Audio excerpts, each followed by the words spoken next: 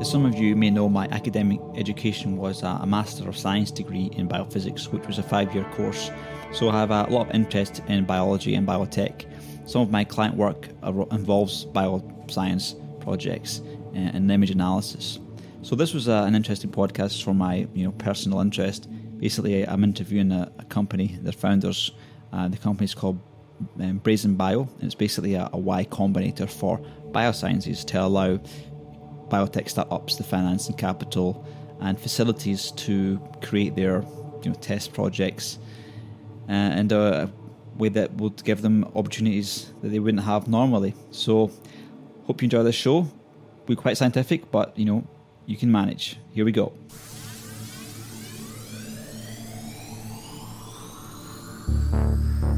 Hey Brent and Shawn, welcome to the Nikos Show. How you guys doing?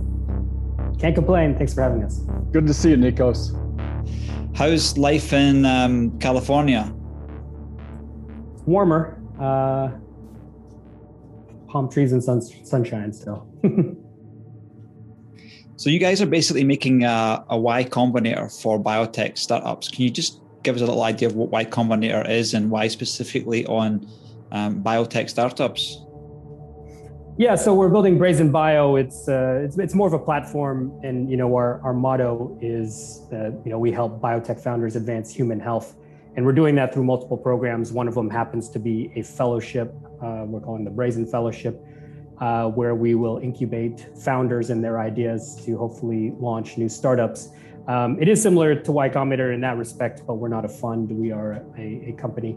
And we eventually will have our own fund, but for right now, we're a C Corp. And so, down the line, we'll also provide support through other programs, including events, as well as we hope to build some tools for founders to help them on their journey. Legit. So what are your backgrounds? Sure. So I'm Shawn Carbonell, MD, PhD. I was originally training to be an academic neurosurgeon. Along the way, I did a lot of research, fell in love with the process of research, obviously having gotten the PhD, and made a discovery on my way towards neurosurgery training, which derailed that entire career path. I decided to pivot from neurosurgery to biotech because I had an idea for a new brain cancer drug, and I thought I could help more people with that drug than I could with my own two hands. And so I took a risk and left the training program and founded my first biotech company, OncoSynergy, which is still around today, 10 years later. And I brought an idea to the lab bench and finally to patients this year in March, treated the first patient with brain cancer at Moffitt Cancer Center in Tampa. And so I've lived the journey of bringing in my research, translating my research from the bench to bedside, and I want to basically help others do that through Brazen Bio. Noble cause, my friend, cancers. For sure. Yes, so let me add a little color to this. Shawn and I got to know each other 20 years ago when we were in the University of Pennsylvania. He was training me, helping me set up a laboratory there in the neurosurgical department. The head, Shawn Grady, one of our mutual mentors. So we both come from an academic track, and I took the basic science route, did the PhD, postdoc, and then had a realization industry would be the right place for me to continue to be that scientist and then doing it on the industry side. Actually, it was at that time about 10 years ago where Shawn was kicking off OncoSynergy. So in fact, I even considered joining him at that time. We were going back and forth around how to work together at that point.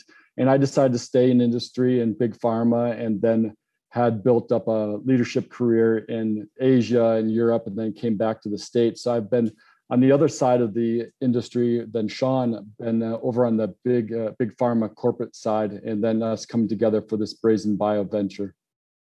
So what are the biggest challenges for the people that you're trying to help, like startups in the biotech space? Sure. So I've actually lived through it. And so there are many frictions being a biotech founder. Obviously, biotech is a lot different than tech. You can't just walk into a Starbucks for the free Wi-Fi with your laptop and build a product, unless you're independently wealthy, of course, and you're doing everything virtually. biotech founders need infrastructure. They need laboratories, state-of-the-art equipment that is, millions of dollars, and they need sort of a critical mass of smart people around them to help. And so really the first Valley of Death is launch, putting all that together.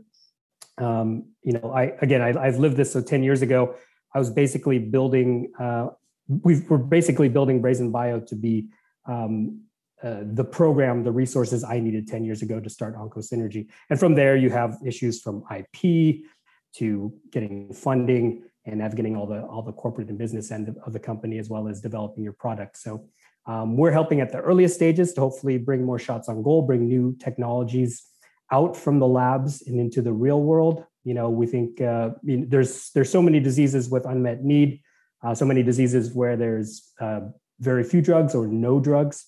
And on the other hand, there are many scientists out there, many students out there who may have great ideas to address those diseases. And so we want to bring those two together. So what's because there's universities, I remember from when I went to university, there was incubators within universities that would take new research papers and try and spin out companies. So what differentiates you between this kind of university ventures?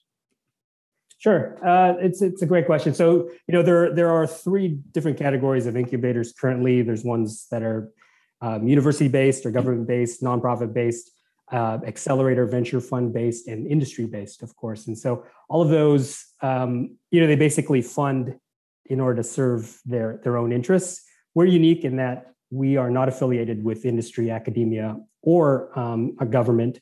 And we are our own entity. And so that allows us to put founders first. That's our motto, founder friendly first.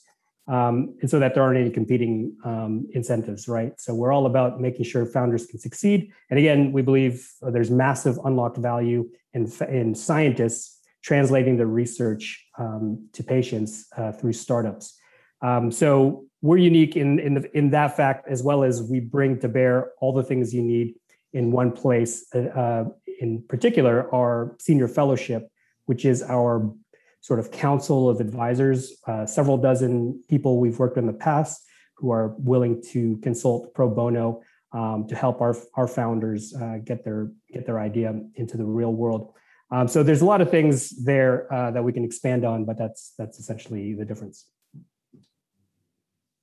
So what are your long-term aspirations for Brazen Bio? So just to frame everything, our 10-year vision is to put everything under one roof and create what we're calling the Brazen Institute, which will be a vertically integrated organization where we can put everything under one roof from the initial sort of what we have now for the Brazen Fellowship, this incubator idea, combine that with an accelerator for later stage companies, and then also provide resources such as phase 1 scale manufacturing and regulatory help and clinical trial help. Again, all under one roof here in sunny Southern California, much like Y Combinator does or used to do in the Bay Area. Everyone would have to move to Mountain View or the surrounding areas in order to start the companies through Y Combinator. So we see the same thing happening for Brazen Bio. In 5 years, our goal is to help launch 100 companies. So what kind of partners are you looking for in terms of industry? For example, I've got a biophysics degree. My first love was sort of biology and physics, and I want to sort of get back into that image analysis field. So I've learned a lot of skills in terms of the web.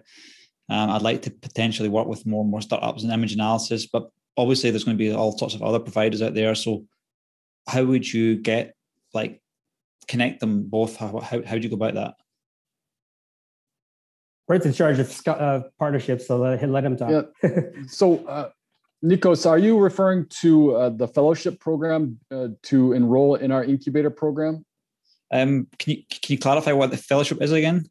Sure. So we're referring to our founders, our incoming founders, as our fellows, our fellowship. So they would be the originators of the idea, have that passion for the project they need to mature, and then we provide the resources for them to eventually incorporate and spin out through our incubator program. So in terms of the incoming founders, is this what you had in mind? Yes. Yeah, so I was are you providing all of the the services that they need, or would you connect the fellowship with like other industry partners, like for example myself? Absolutely. So it's a big reason why we're having these conversations now, as well as with yourself, to make the awareness, to make sure that the industry broadly knows Brazen Bio exists from the incoming founders side, as well as those partnerships. And what we found is that it's critical to get that awareness. We're a new company, a startup ourselves. So making the community more broadly aware of Brazen Bio, what we're doing, what's coming in our doors, and whether it's on the tech side, the biotech side, from the laboratory side, ultimately even hardware or commercialization, partnerships are appreciated at all levels, all aspects of the value chain. Introductions, opening doors, and collaboration is the best way to do this. It sounds really interesting to me because I've got like 12 years of software experience and technology that I developed that I can, I could just talk to people there and see what they need, like whether it's like looking at genomic strings or image analysis. Like it would be nice to get back into the industry because I've spent a lot of time in finance and just retail, but my first love is in science, Of course. And just getting more granular. So all of that is important. And of course, connecting people is one of the things that we will offer. But, we're focused primarily at Brazen Bio on diagnostics and therapeutics. So RxDX. We're also interested generally in anything that could impact patient health and wellness, of course. So, initially what we're providing is laboratory facilities and, of course, a computer and sort of the overhead aspects. And so people need to only pack a bag and they can get ready to go and do their work. Subsequent to that, of course, we'll match our fellows with our senior fellows, our experts, our consultants, pro bono consultants, council of advisors, to help them on their further journey. And our program is 12 weeks long, but once you're a Brazen Fellow, you're always a Brazen Fellow, and we will try to help you along the way. Mm. So you also, Shawn, you mentioned about this cancer therapies for the brain. I'm quite interested in that technology because, this cancer is so awful and it affects everybody knows somebody who's been affected by it. So can you just let me know what your product is and what your maybe thoughts are on like future cancer therapies involving things like, for example, mRNA? Interesting. So I've been interested ever since I was an undergraduate in brain cancer. And that's because I started going to neurosurgical grand rounds in the hospital and seeing all these patients. And that back then, this was the mid 90s, right? So putting a little age on me. So this is the mid 90s. There were no approved therapies for brain cancer, glioblastoma. And I am wearing my nonprofit t-shirt today, Cure Glioblastoma.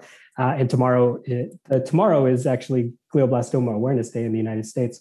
But in any case, so I became obsessed with this idea of creating a new drug for brain cancer. And so that became my mission. And I thought that would initially be through neurosurgery, but of course, neurosurgery can only go so far. You can cut it out, but it always comes back. And so again, I made the decision to develop this drug, and it's actually the first clinical stage inhibitor of CD29, which is a really critical driver of malignant progression and growth and drug resistance. And so it had a lot of. No one thought you could target this molecule safely, and we were the first to show it in primates, and now it's in humans. And so that's very gratifying. And so obviously it's just in early stage clinical trials at this time.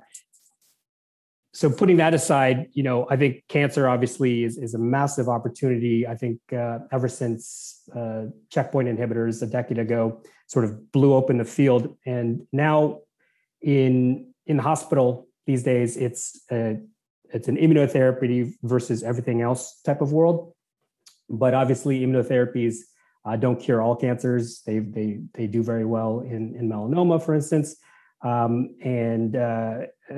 of course, that's only about 15-20% of the patients. And so there's a lot of room to grow there. And I think the biggest potential is in combining the immunotherapies with other types of therapies, including my potential therapy is the drug candidate called OS2966. And we've done some studies on that, and that's actually what my nonprofit is working on. But yeah, so I see a huge potential for cancer therapy based on the success we've seen with immunotherapy so far. Of course, James Allison winning the Nobel Prize for his work on the checkpoint inhibitors. Was that a colleague of yours? No, he's a very famous cancer biologist from Texas, but I've never met him. So your drug OT22, whatever it is, that targets a molecule produced by cancerous cells in the brain. Yeah, it actually targets a molecule that's overexpressed in pretty much all solid tumors. But of course, I focus my studies on the brain. Now, we've also done studies in breast cancer, ovarian cancer. We're currently doing studies in leukemias, and I'm probably missing a couple. But the potential is broad. But of course, I started with the tumor that I wanted to sort of address, which is glioblastoma. So, given tumors could be, I don't know, thousands to millions of cells deep, how do you get your drug to each level of depth in that tumor? That's a great question. A lot of people don't really understand that. And even I didn't when I started the company. I thought we could just stick a cannula into the CSF and, infuse it, and then it basically distribute throughout the brain. What we understand now is that doesn't happen at all. Even, if you to inject physically with a syringe, basically most of it would just reflux back out. So we're using a technique called convection enhanced delivery, which is basically really slow infusion with a catheter. So we're literally sticking a catheter into the middle of the tumor and slowly under pressure, just to overcome, the interstitial pressure in the brain itself, slowly infusing the tumor. The drug is also interspersed with gadolinium, which is obviously the contrast agent. And so you can actually take MRIs while you're infusing, and you can see exactly where your drug is going. Or at least you can see where the contrast is going, so that you can see that you've fully covered the tumor. And so that's how we've decided to address it. Other people are looking at crossing the blood-brain barrier, but then you still have the issue of distribution, even if it gets past the blood-brain barrier, because people have shown that macromolecules don't really diffuse freely in the brain, particularly antibodies. So we think this is the most direct way of doing it. It's invasive, but it's a well-established technique that's been around for decades. So when you're visualizing the distribution of a drug, is it being distributed through blood vessels and capillaries and then by osmosis, or is there some kind of that plus some kind of process to take the drug into the cell, or does this process happen outside of the cell? Oh, it's all out. It's all. So the target of the drug is extracellular. So yeah, it's all extracellular. When you're pushing fluid into the brain, obviously it'll go in regions with the least resistance. So you'll see it first track along vessels, and then eventually throughout the other interstitium. But conveniently, the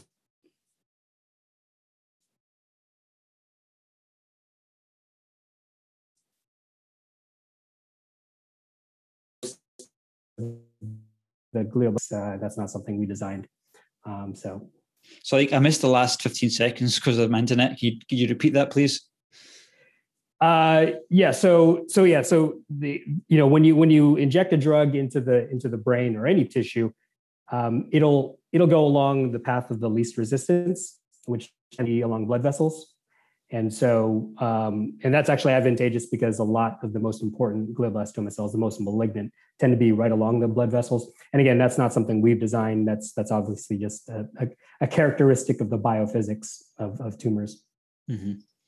Cool. So Brent, can you let me know a little bit about the reception your company's had, or is that too private right now? I'm not sure where we are on that. Absolutely. So I would love to come back around to your questions around therapy also, because I have some input to that. Then with regards to the reception, it's been fantastic to see the amount of support, in particular on the professional platforms like LinkedIn, through various channels of colleagues we've worked with, podcasts like yourself, Nikos, the reception in terms of our launch ourselves as Brazen Bio. A lot of colleagues around the globe really pleased to see what we're doing. And we have put out a couple polls, in fact, also to understand where some of the friction may be with regards to biotech entrepreneurship and startups. And it's really overwhelming. It's not a lack of good ideas as a gap. It's not necessarily regulation either. It is in fact resources, access to resources for these biotech founders in terms of infrastructure, as well as guidance and mentorship in particular, which a follow-up poll has revealed the access to subject matter experts in the form of what we're building with Brazen Bio, the senior fellowship. So all these industry veterans we've worked with for years, whether they're from academia or industry or various aspects of the industry, this has really been a grassroots or attempt to build the ecosystem and consolidate around these biotech founders. We're here to help. Good stuff. So, Shawn, by what you wanted to talk about therapeutics as well, Brent? Yes, just a little double click on your question there with regards to cancer therapy, in particular mRNA. So these vaccines presently we're all familiar with in the forms of mRNA. And I've mentioned this previously, and it is important to draw a reference from. This technology were originally discovered and developed for cancer vaccines. So these vaccines were in the pipeline prior to the pandemic. And then the pivot towards the viral infection was obviously necessary. What I'm getting at is these technology are unclear exactly what application they will be applied to. Although coming back around to cancers, specifically mRNA, I would imagine being used in a form of cancer vaccine or a personalized vaccine for patients in time. Mm-hmm. So this mRNA vaccines, they're making spike proteins, and so do these spike proteins go into the bloodstream, or like are they sort of does the immune system tackle them in the bloodstream before, where they end up some random place around the body? I mean, I don't really know. I've not seen any images of how the spike proteins get distributed. I'm not aware of the details of that, other than my understanding that it's a tethered spike protein, and so I assume it would stay local, and the immune cells will come in and take it to the local lymph nodes. But I'm not familiar with any of the distribution data. Mm-hmm. So, in terms of cancer cells, are there enough sort of distinguishing features between them and ordinary cells that you think that cancer could be cured? Yes, and that's the power of immunotherapy, of course. The thing about targeted therapy, which in the past decade was sort of the thing. The thing about that is obviously you're only targeting one molecule that may be on 90% of the tumor cells, but as soon as you treat it, studies have shown even within minutes, the tumor is already adapting, and so that should show you that these cells are highly adaptable, and they don't even need to necessarily mutate.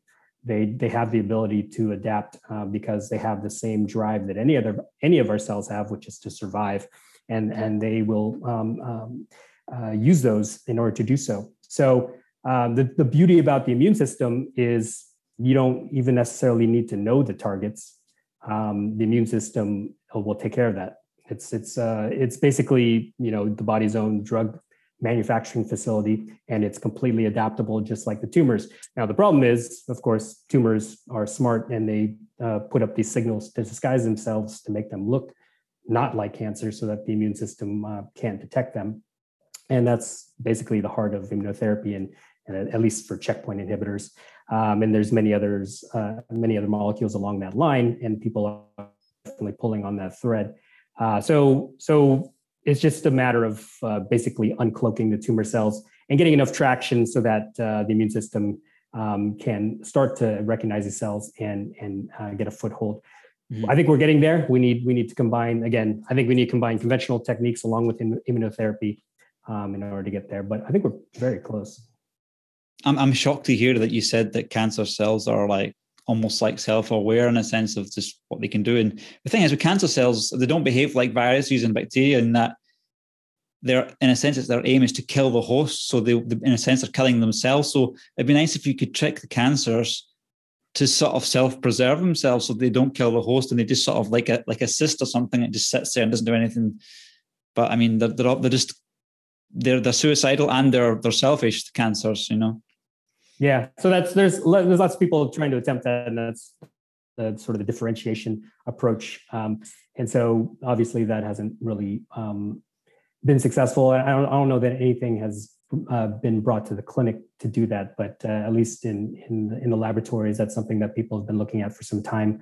But I think I agree. Anything, if you can turn cancer into a chronic issue rather than an acute issue, then that would be beautiful. The thing is, cell biology, it's not something you can like imagine in your head what's going on, because in a sense, have you ever seen like people that have not seen cells under an electron microscope? It makes Manhattan look like a simple piece of diagram. The absolute unbelievable complexity and the amount of different processes happening at once. It's like we're trying to make fixes for problems in that system, you know. So like a web developer or a programmer, he can sort of debug each line of code step by step to figure out what the problem is. But with like biology, you've got so many variables happening at once, and we can't like debug the cells step by step to figure out what's going on. Maybe we can model stuff better in the future, but you know, who knows really? No, that's the thing. Sorry, go ahead, Brent. Yeah, this is exactly what we're also focused on here with Brazen Bio in terms of the diagnostic space. So this is early detection, Nikos. This is going all the way upstream to when disease is manifest before it presents symptoms, to catch it very early on for treatment or, in fact, prevention. So understanding those analogies of the bug that you had alluded to on the software side, on the human side, understanding where some biomarker may be off prior to the clinical manifestation or the symptoms appearing. This is really important for long-term human health. In a sense, we'll be able to do more as, you know, have supercomputers, quantum computers. There's more potential for good in a sense, but there's also the elephant in the room potential for bioterrorism.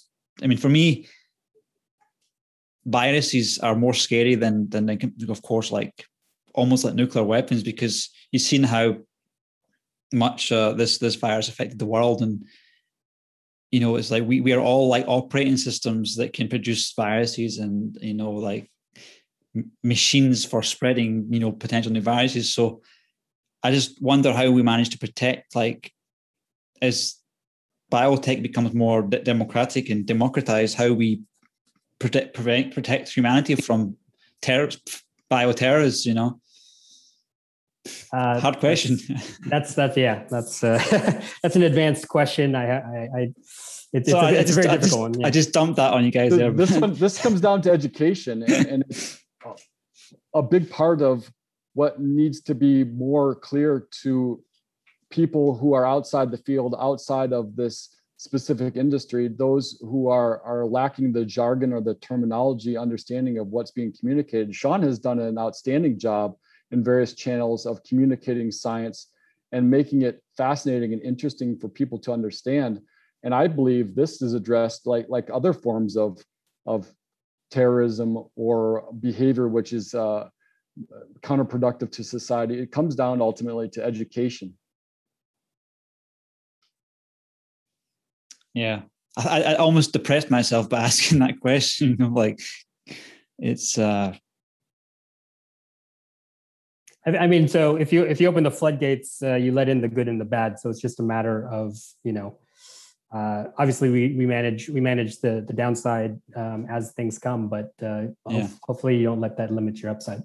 Elon Musk is saying the same thing as well about, you know, AI, that there's always the potential for good, but he's also worried about AI becoming the destruction of us all. The thing is with AI, it's much more accelerated than anything biological because things happen at the speed of light, whereas cellular processes happen at the speed of flows of liquids and that kind of thing. Exactly. Yeah, the singularity. But I think the immunological singularity is also in hand for cancer because again, so just to get back to some of the points that you're saying, the body and biology will always be smarter than scientists, right? So scientists trying to identify, even if they have computers, it's garbage in, garbage out, right? But the immune system is the only thing that can actually be on the ground as a ground troop, see what's going on, adapt in real time, and then produce whatever effect, either produce antibodies or recruit other cells. And so that's why I see the immune system as being the future for not only cancer, but for many other diseases, because a lot of it is rooted in inflammation. Yeah, the more information we have, the more we can protect ourselves. Cool. So anything else you want to add before we finish our first episode? Applications are open for the Brazen Fellowship that is starting later this summer in Los Angeles. This is not limited to people in Los Angeles. We pay for travel. It is limited to folks who can work and live in the U.S. Legally, of course. At least this first batch. This is our alpha batch. We're learning as along with everyone else. But we're really excited. We already got some very, very cool technologies, some very cool applications in, and we're still taking more. So get them in. Yeah, it'd be nice to swing by there at some point. I've got a plan to visit California once some travel restrictions get a bit easier. So I might jump by for a coffee at some point. Absolutely, come visit us. Don't bring any variants, but just kidding.